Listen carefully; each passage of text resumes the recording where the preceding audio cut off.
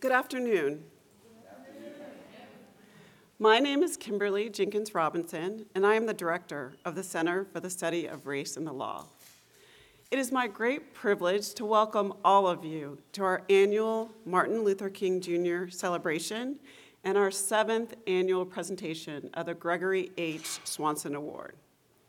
At a time when our nation continues to wrestle with our long and complicated relationship with race in our society, the annual MLK celebration provides all of us an opportunity to reflect on both what Dr. King accomplished and the work that remains unfinished.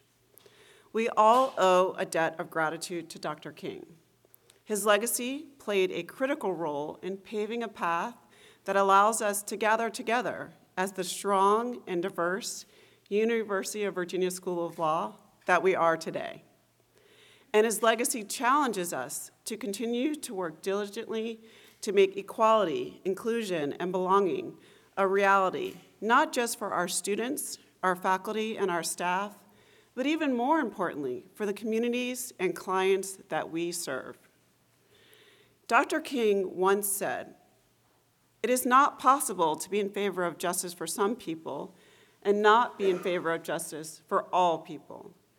As lawyers, we are the very instruments of justice that our nation needs to meet this moment." May we take this occasion to draw strength from Dr. King's work and for the work that lies ahead. The Swanson Award represents UVA Law School building on Dr. King's legacy by recognizing a student who demonstrates the character and conduct of Gregory H. Swanson. Swanson was the first Black student to attend UVA and the law school.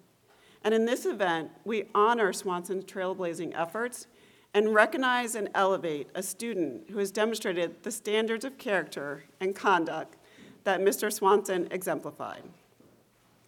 As we do this, we bear witness to our past in a way that lights a path for our future.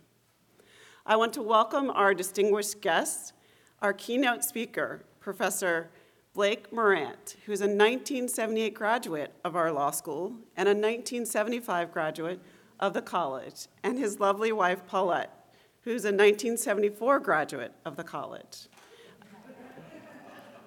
I will share more about Professor Morant a bit later.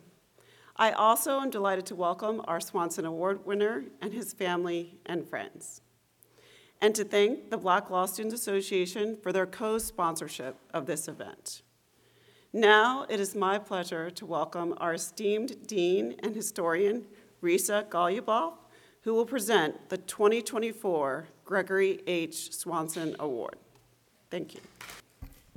I am so delighted to see you all here and welcome you once again, after Kimberly has done, to our law school Martin Luther King Jr. commemoration.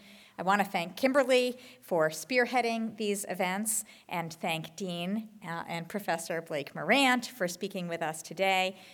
Kimberly will give a more fulsome introduction in a minute, but let me just say Blake is a path-breaking educator and leader, and I'm so looking forward to hearing your words today, and so delighted that Paulette is able to be here as well. So my role is to present the 7th annual Gregory Swanson Award. This is a little bittersweet for me because this is the last such award I will present, and I am delighted to be presenting it today.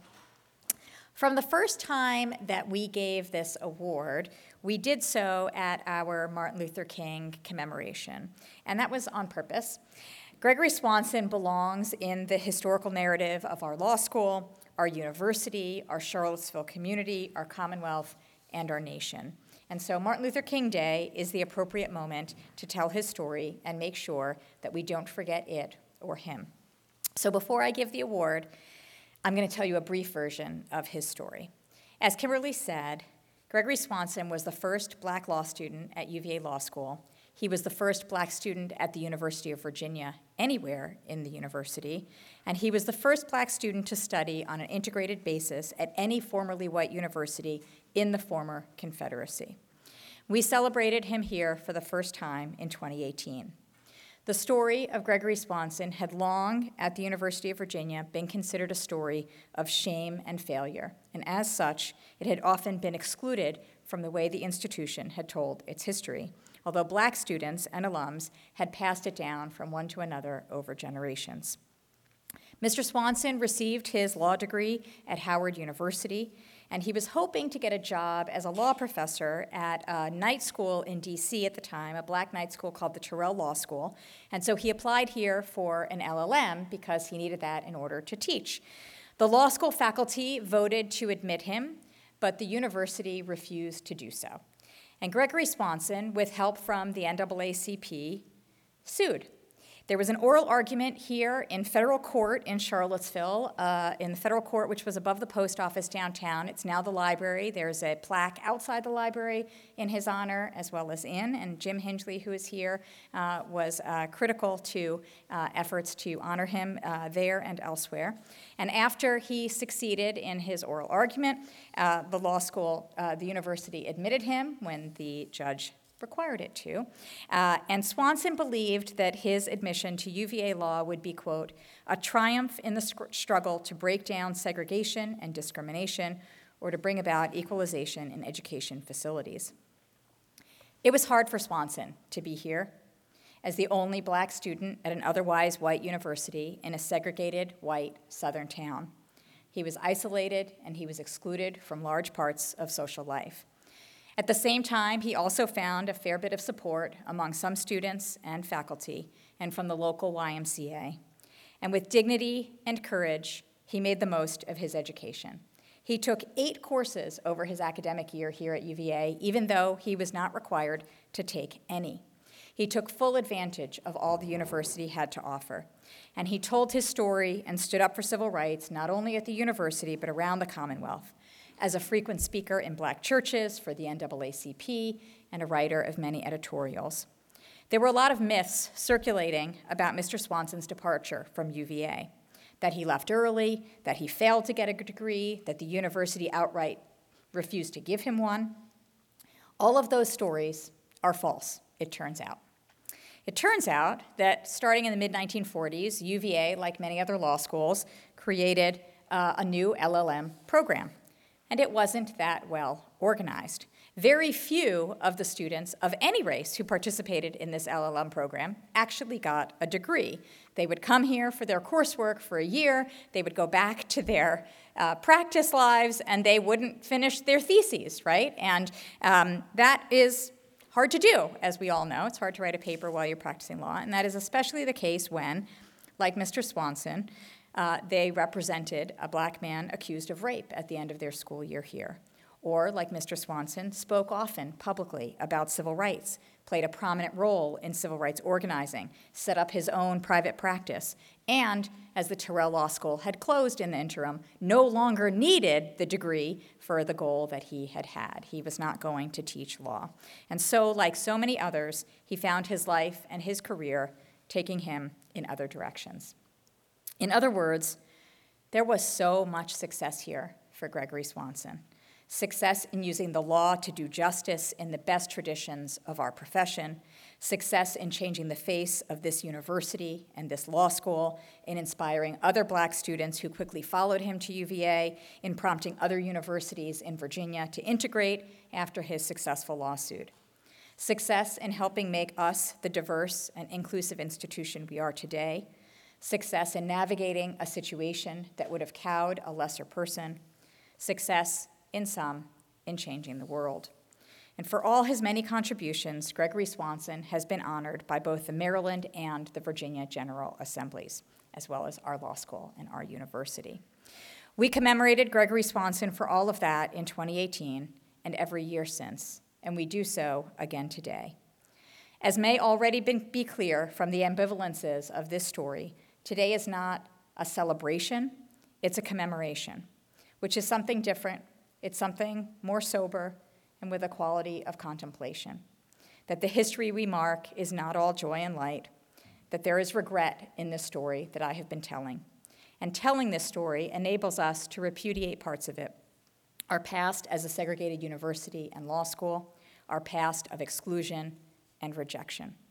At the same time, telling this story, and especially telling it in conjunction with our Martin Luther King celebrations, where we honor not only King himself, but all of those who have made and continue to make the world a more just and equal place, including today's speaker, Blake Morant, enables us to honor Gregory Swanson and embrace him as part of our national history and our civil rights history, as the client determined to integrate the University of Virginia, the lawyer who brought a lawsuit to make that happen, and the person who lived that integration firsthand with dignity and grace.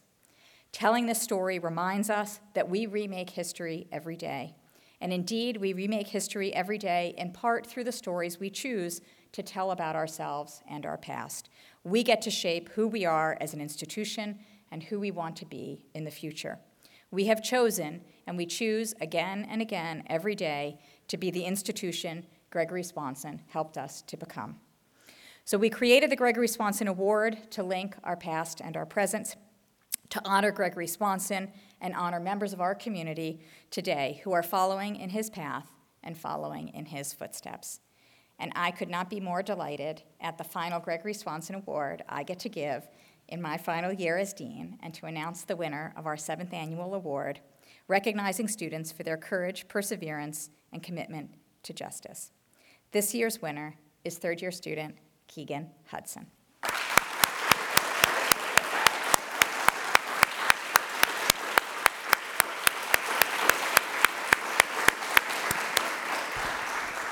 You clap now, but just wait till you hear the rest. As Professor Alex Johnson, who had him in 2 classes, put it, Keegan represents an exemplar of the attributes you seek for a recipient of the Gregory H. Swanson Award. His commitment to justice is unwavering, and his perseverance is proven by the many accomplishments he has achieved at the law school in such a short time. In both classes he took with me, he was courageous enough not only to be a vocal participant, but he was also willing to express comments that were not mainstream and which encouraged his peers to consider the plight of those less fortunate, not as fortunate as themselves. Across his 2.5 years at the law school, Keegan has shown himself to be a remarkable and energetic member of our community. And I will not be able to quote from everyone's letter, because there are too many, and I will not be able to say everything he did. But I'm going to take a big breath now. He has served as the president of our Black Law Students Association chapter, a member of the Virginia Environmental Law Journal, a fellow of the School Center for the Study of Race and Law, an admissions ambassador, I'm still going, a member of the law school's curriculum committee, and a member of the Raven Society. He also serves as a member of the Law School Admission Council's inaugural student advisory group. Keegan is a graduate of Alcorn State University and a former staff assistant for U.S. Representative James Clyburn. He also interned on Capitol Hill for both the Congressional Black Caucus Foundation and the House Committee on Homeland Security, where he exhibited extraordinary courage on January 6th, as well as at other times. Keegan spent both of his law school summers in Texas, first at Bracewell in Houston, and then at Aiken Gump in Dallas. Laura Louise Rice, who has followed Keegan as BALSA's president, wrote that Keegan, quote, has consistently exemplified the bridge building and human connection necessary to build a community of trust regardless of personal beliefs, a condition necessary for achieving true justice. Kyle Trotman, one of Keegan's mentees, also sees Keegan as a model. Quote, as my mentor, Keegan has never missed a chance to support me and has emboldened me to go after opportunities I previously would have discounted as being out of reach. Through his example, I've learned leadership is for those who have the courage to undertake responsibility for the betterment of others. The many letters supporting Keegan's nomination for this year's Swanson Award echoed these same themes, that Keegan is a true servant leader who routinely puts others before himself, that he builds community wherever he goes, in the organizations and classes and friend groups he is a part of, and also with the people he happens to sit next to, the prospective students he happens to meet, and the other classmates, faculty, staff, and colleagues he encounters along the way. Through kindness, through his example, he sets kindness, wisdom, and encouragement above all else, and he shares those with everyone around him, enabling everyone to become their best selves. And he demands the same of the institutions and communities of which he is a part. I have personally had the pleasure of witnessing these and many other amazing attributes in Keegan. And I will add only this for myself, that even in hard times, Keegan's instinct is always a smile and a hug and a genuine question. He is visibly intent upon authentic, curious, joyous human connection. So I want to end with Assistant Dean Mark Jefferson's reflection on how fitting this award is for Keegan. Quote, Keegan places others before himself. He values, sometimes to a fault, the well-being of his community over his own well-being. He is the kind of human being you'd be wise to turn to in a pinch, because whatever the distance he needs to travel to help you through and over to the other side of whatever you are going through, Keegan will travel it with you, step by step and shoulder to shoulder. I am delighted and honored to present this year's Swanson Award to Keegan Hudson.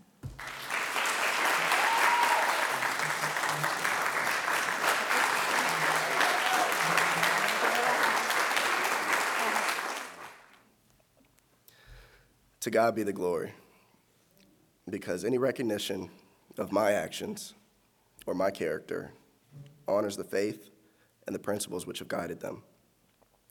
It also honors my parents, who traveled over 14 hours to be here today.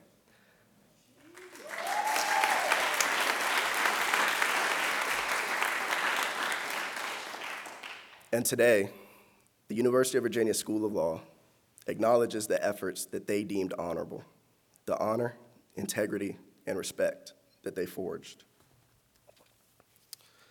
Thank you, Dean Goluboff, for your introduction and kind words. It has really been a privilege to attend UVA Law under your leadership. I'm so grateful to you. Thank you, Professor Robinson and the Black Law Students Association for holding this event. And thank you, Professor Morant, for returning to Charlottesville to speak at today's program. And thank you to all in the audience for your time and hopefully for your patience as you continue to hear me repeat the words thank you for the next few minutes. But know that my gratitude today is not mere humility. It is reality. It is the understanding that a person's character is a direct reflection of the people that they share proximity to. And as my great-grandfather would say, I've been fortunate to share a proximity to tall timber during my time here at UVA Law and during my life generally. So let us not look favorably upon the mentorship that I have enacted without acknowledging the mentorship that I have received from administration, professors, faculty, and peers here at UVA. Simultaneously, know that my actions are simply reciprocity for the lessons that friendship has offered to me. Lessons such as the lesson of loyalty from Nia Saunders, the lesson of love from Laura Louise, the lesson of duty from JR, the lesson of passion from Tommy, the lesson of compassion from Tolu, the lesson of unconditionality from Duran, and the lesson that friendship is essential to the soul from my brothers of Omega Psi Phi. In everything that I do, I can only hope to help others the way that my friends have helped me. That said, the display of courage, perseverance, and a commitment to justice is facilitated when you have the luxury of passion. And it is easy to be passionate when you are surrounded by uplifting individuals. And for that, I thank you all, and I humbly accept this year's Swanson Award.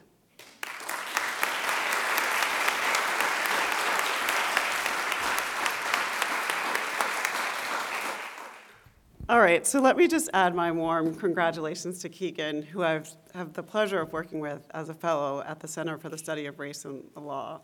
He is truly a rock star amongst us, and I cannot wait to see how you light up our world as you go out into the world. So thank you.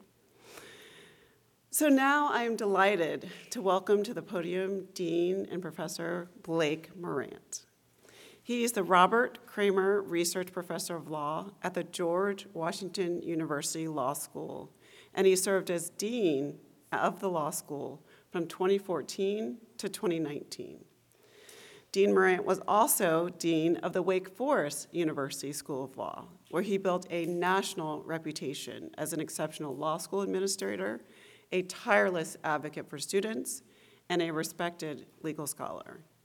In each of these deanships, Dean Morant was the first African American to hold this role. He has published extensively in his areas of scholarly focus, including contract theory, media law, and administrative law, and has been active in national professional legal organizations throughout his career. Dean Morant was president of the Association of American Law Schools in 2015, and he was named the John R. Kramer Outstanding Law Dean by Equal Justice Works and was recognized 3 times by National Jurist Magazine as one of the most influential people in legal education. He was twice named, you start to see a theme here. People love Dean Morant, and they recognize his many attributes. He was twice named Professor of the Year by the Women Law Students Organization at Washington Lee University, and he received 5 awards for Outstanding Teacher at the University of Toledo College of Law.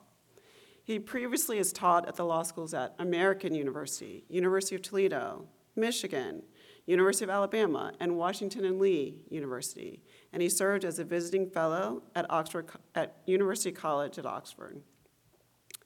Prior to his distinguished academic career, he served in the Army Judge Advocate General Corps as a senior associate with a Washington, D.C. law firm, and as an assistant general counsel for the Washington Metropolitan Area Transit Authority.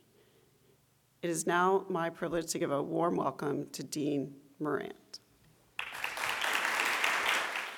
Oh my goodness, ladies and gentlemen, aren't you so pleased when you're introduced by someone who read your mother's diary? I just sort of humbled, but she left out the part when I didn't do my homework when I was in the 8th grade. Ladies and gentlemen, first of all, let me thank so many people who are responsible for this event today. First of all, to Professor Kimberly Jenkins Robinson, who heads up the center. I've known her for a number of years. Ladies and gentlemen, she is a rock star in this whole area of higher education. I look forward to doing whatever I can to support you in this. Thank you so much for that invitation. Dean Goluboff. Now, what can I say? Now, I've had the opportunity to work with deans all over the country. I want to tell you, ladies and gentlemen, this young lady is truly one of the most dynamic deans in the United States. Now, you think about this. Legal education is going through so many changes right now. To have someone with vision, someone who believes in education for all individuals, who sticks to those guns, even when you have naysayers who say they shouldn't. She is an exemplar in this, and thank you so much for being here today. I really appreciate it. I have some others that I really want to talk about, and I don't have that much time. I'm just so excited to be here. Kim Ford Mazuri, Professor Mazuri, who's been a friend of mine for very many years. Thank you so much for coming, and thank you for encouraging your students to come, even if they might get extra credit for doing so. There are a number of people here on the faculty who couldn't be here. Paul Steffens, who's on the faculty, John Jeffries, who taught me criminal law years ago when I was a child prodigy as a student. Rebecca Claff, I don't know if she's here. There's Rebecca back there, for your patience and indulgence. It's been a crazy semester for me, folks, because I'm all over the place. Rebecca kindly reminded me, you're coming to the university on January 24th. In all seriousness, thank you so much for all of the efforts that you've done on my behalf. Ladies and gentlemen, I would not be the man I am today, where I'm sitting here now, if it wasn't for a wonderful person that I met here at the university. Now, I met this person at Old Cabell Hall. I'm going to talk a little bit more about Old Cabell Hall when I talk about the legacy of Dr. King, but I remember as a first-year student meeting this very tall, elegant woman who was introduced to me by a friend of ours, a mutual friend, who had a very interesting background. She was of Jewish-Russian background, and she and I became friends, and she said, there's this woman you absolutely have to meet. 45 years later, she has been my wife and supporter. Paulette, thank you so much. I want to acknowledge Gregory Swanson, who blazed a trail that's left an indelible mark here at the University of Virginia. And I've got to say, there's no fitting testimony to what he has done, but by an award given to this wonderful young man, Keegan Hudson. I met him last year when I had the opportunity to go to the Balsa Gala. When everyone talks about what is the future of our nation, what's going to happen in terms of everything that we do, where are we going to go during this time of great angst, you see someone like Keegan and you go, our country is secure. Congratulations, my young friend. I only have 30 minutes, and I have so much to say, but I also have to give homage to John Merchant. Now, John Merchant is someone who was the first African American to get a JD here at the university. Paulette and I had the opportunity to meet John when I was a Balsa student. He, with Gregory Swanson, I think, give great luster to the history and everything here at this law school. So I'm gratified to recognize them both as being a part of this. Now, I don't have that much time, and I've got to leave some time for you to ask questions. I want to tell you one thing before I begin. And the first thing is, coming back to my alma mater is so gratifying. I have spoken at venues all over the world. I've been very blessed to do that. I was so nervous coming back here. And, you know, it's sort of like everybody said, well, Blake, it's like going back to family. Yeah, it's family, but if you know my family. I remember when I first got tenure, and I went home, and I told my mom, I said, Mom, guess what? I've got tenure. And she said, darling, that's wonderful. Go put out the trash. But it is certainly a privilege and pleasure to be here today to pay homage to really one of the heroes of the 20th century, and that is Martin Luther King Jr. Now, I'm going to deviate from my usual sort of style of speaking. Usually, I use absolutely no notes and absolutely sort of go off the cuff. There's so much richness here, and my time is limited, that I'm going to read but punctuate. So please bear with me as I sort of do this, and I hope the technology works. Okay. Let me begin with a fundamental truism. That is, that law, which tends to be the positivist engine that ensures equal rights, has its origins in context. The problems and inequities that exist in a society have historically been rectified by visionaries who employ law and legal principles to ensure the universal enjoyment of fundamental human rights that are enshrined in our modern democracy.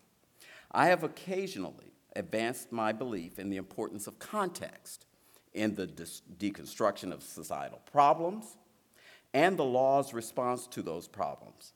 As a contextualist that I'm proudly a part of, I have argued that humanity and the laws enacted to regulate conduct are significantly influenced by the context in which we live and interact. Context, then, often triggers movement toward desired ends that reflect our constitutional belief in justice, equality, and fairness. In my view, there is perhaps no greater contextualist of the 20th century than the Reverend Martin Luther King, Jr. He remains an iconic figure to celebrate during these times of considerable stress on our democracy today.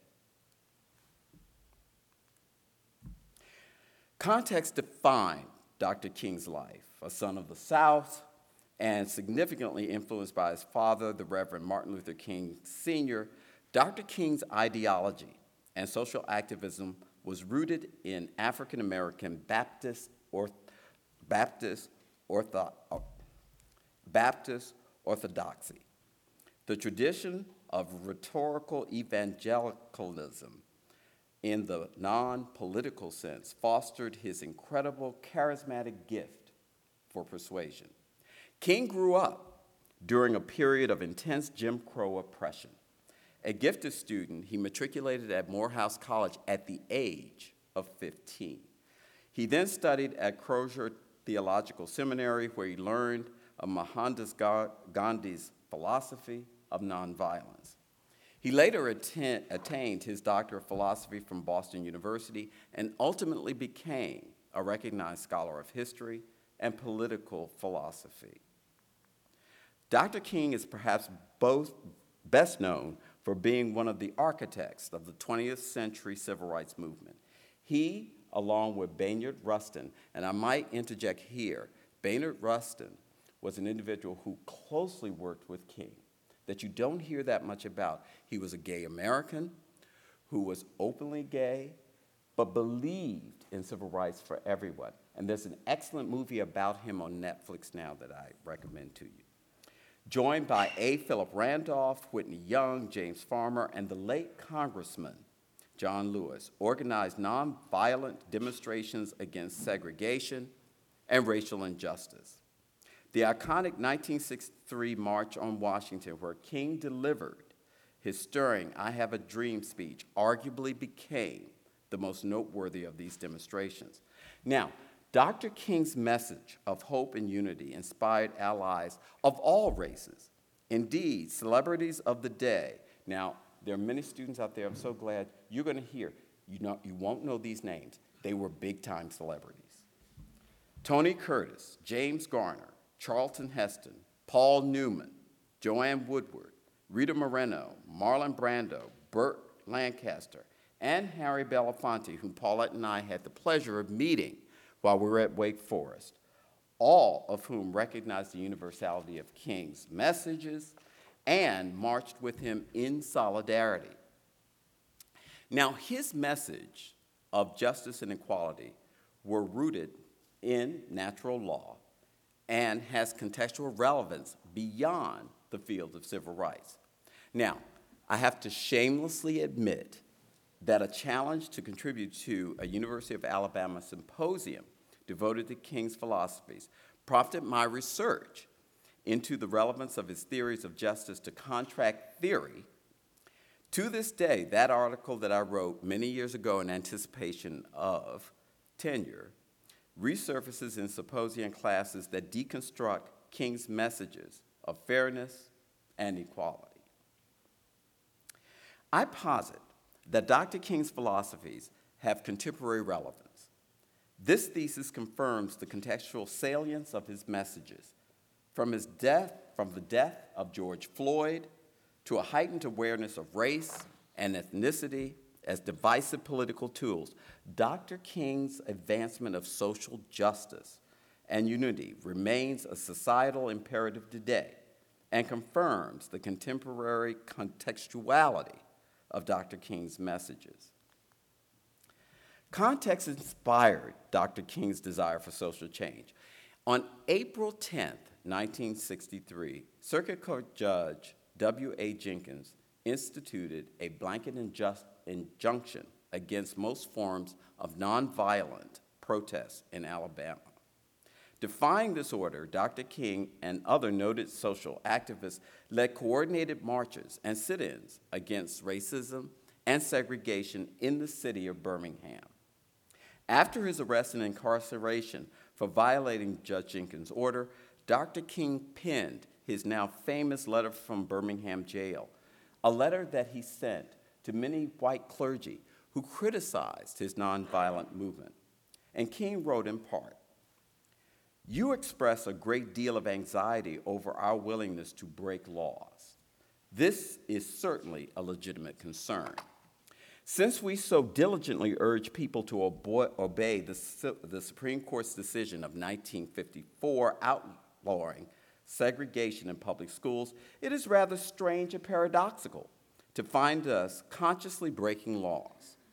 One may well ask, how can you advocate breaking some laws and then obeying others? The answer is found in the fact that there are two types of laws. There are just laws and there are unjust laws. I would agree with St. Augustine that, quote, an unjust law is no law at all. Perhaps King's most dramatic moment took place on the Mall of the nation's capital during the March on Washington in 1963.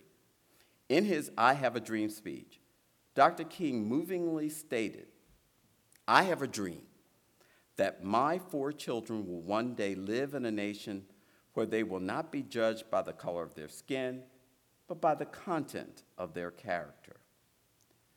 This dream and others in his stirring speech were delivered in an oratory style that added urgency to the need for racial equality. Now, the power and delivery of this impassioned message has been indelibly etched into the nation's consciousness and continues as an anthem as we grapple with issues of race and social justice today. Prior to his I Have a Dream speech, Dr. King surprisingly delivered an address here on the grounds of the university on March 25th, 1963. Now, I must admit, I only recently discovered that Dr. King made this address before his address on the Mall. That message had the same type of things, but delivered in a slightly different way. But how did this all come about? In the early 60s, the University of Virginia, indeed many non-HBCU universities in the country, were largely segregated and had very few students of color in attendance. In 1963, however, several African-American students attended the university, one of which is an individual by the name of Wesley Harris, who currently serves as a professor of aeronautics and astronautics at MIT. After experiencing disparate treatment in academic programming, Professor Harris, fewer than 12 other African-American students, and a number of white students formed the Thomas Jefferson Virginia Council on Human Relations. I call this the Council. The Council's objectives included the provision of a safe place for students of color and the establishment of a program to address social issues here at the university and in surrounding communities. Then student Wesley Harris, along with several other African-American students, had intently studied Dr. King's inspiring quest for desegregation and civil rights for African Americans. Noting these problems at the university, and with the assistance of Professor Paul Gaston of the History Department at the university, then student Wesley Harris sent a letter of invitation to Dr. King at Ebenezer Baptist Church, where Dr. King regularly preached. Much to the surprise of the students and Professor Gaston, Dr. King agreed to speak at Old Cabell Hall on the main grounds. Now, how many of you have been to Old Cabell Hall? Been to Old Cabell Hall? Now, in addition to meeting my wife there, I also played in the wind ensemble, and I was there many times. Little did I know of its historical significance in the civil rights movement. Wesley Harris publicized Dr. King's address throughout the Charlottesville community, focusing intently on the black churches. The day before his address, Harris, along with Professor Gaston and other members of the council, welcomed Dr. King warmly to the grounds. They ushered him to the only hotel that African Americans could stay in Charlottesville. They hosted a dinner for him at the university cafeteria, which is no longer there, ladies and gentlemen, but offered the best spaghetti you could ever have. In addition to hosting him at the UCAF, they then took him on a tour of the university. During that tour, there was a gunshot fired. Dr. King fell to the ground, and everybody looked in amazement. They looked up. There was no gun. It was a backfire of a truck. What it told them was King was very much aware of his vulnerabilities. And he came to the university. Usually he had bodyguards. He came to the university without a bodyguard because he saw the importance of addressing this community at a time when his movement was really taking shape.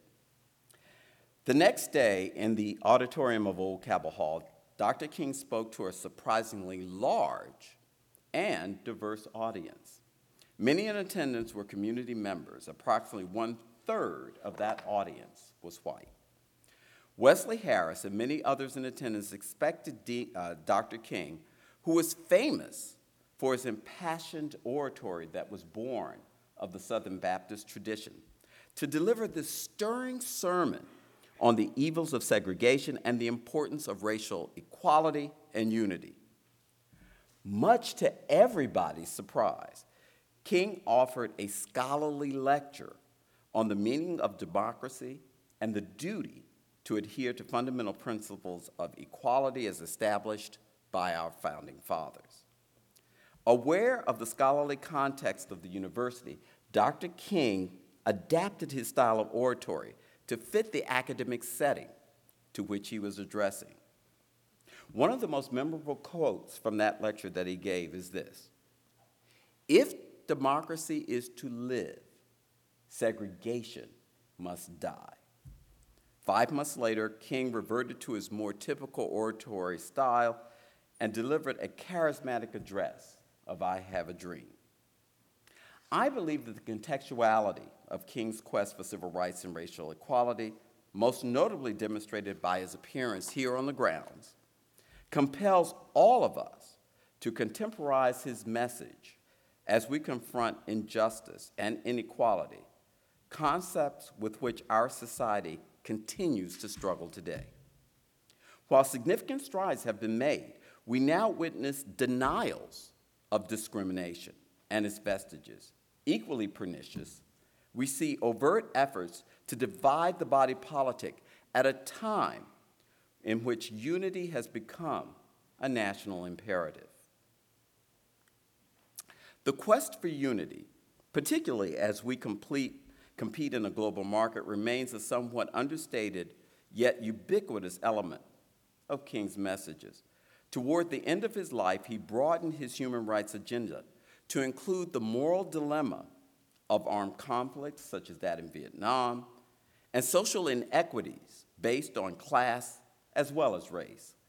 He demonstrated the universality of inequality as it related to African Americans, poor whites, and other disadvantaged classes. In a speech delivered in a Philadelphia junior high school 6 months before he was assassinated, Dr. King echoed his plea for a coalition of all of these classes that seek equity for anyone of disadvantage. Unfortunately, a bullet shot by James Earl Ray on April 4th, 1968, ended his quest to build that coalition. Given the contextual relevance of King's messages of social justice and compassionate unity, all scholars, academics, those wedded to the ideals of justice for all, are all stewards of this fragile ideal of democracy that we are seeing today. All of us have a moral obligation to advance and carry forward Dr. King's quest for justice and equity. For academics and members of the legal profession, this imperative includes promotion of the rule of law, the recognition that diversity, which has been an endemic reality in American society, remains an imperative in a quality and holistic program of education. Writings describing the philosophies of Sir Thomas More, Lord Chancellor of England, during the reign of Henry VIII, posit that lawyers must assist society in rejecting its, quote, lesser angels and inspire communities to promote a more just and equitable society for all.